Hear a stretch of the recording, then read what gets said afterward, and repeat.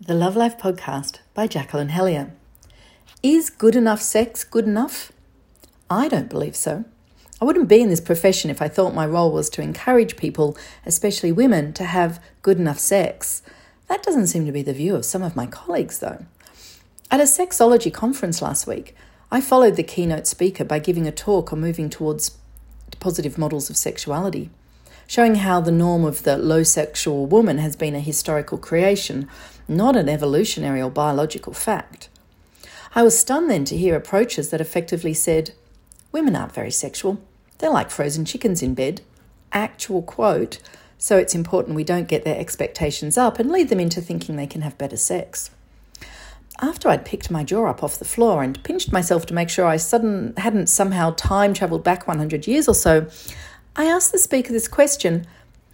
Agreed, many women aren't as libidinous as men on the desire side of sex, but since women have the potential to be more sexual than men on the response side of sex, surely we should be informing women of their potential so as to inspire them, as well as to inform them and their partners how to get her there? No, was the firm answer. We should not be raising their expectations. In a private conversation afterwards, she then chided me that I was using soft science. I was tempted to reply that at least it was science, not opinion, but politely didn't. I really was appalled. Imagine if we told women in other areas of life that good enough is good enough in relation to their lower incomes, lower social status, etc.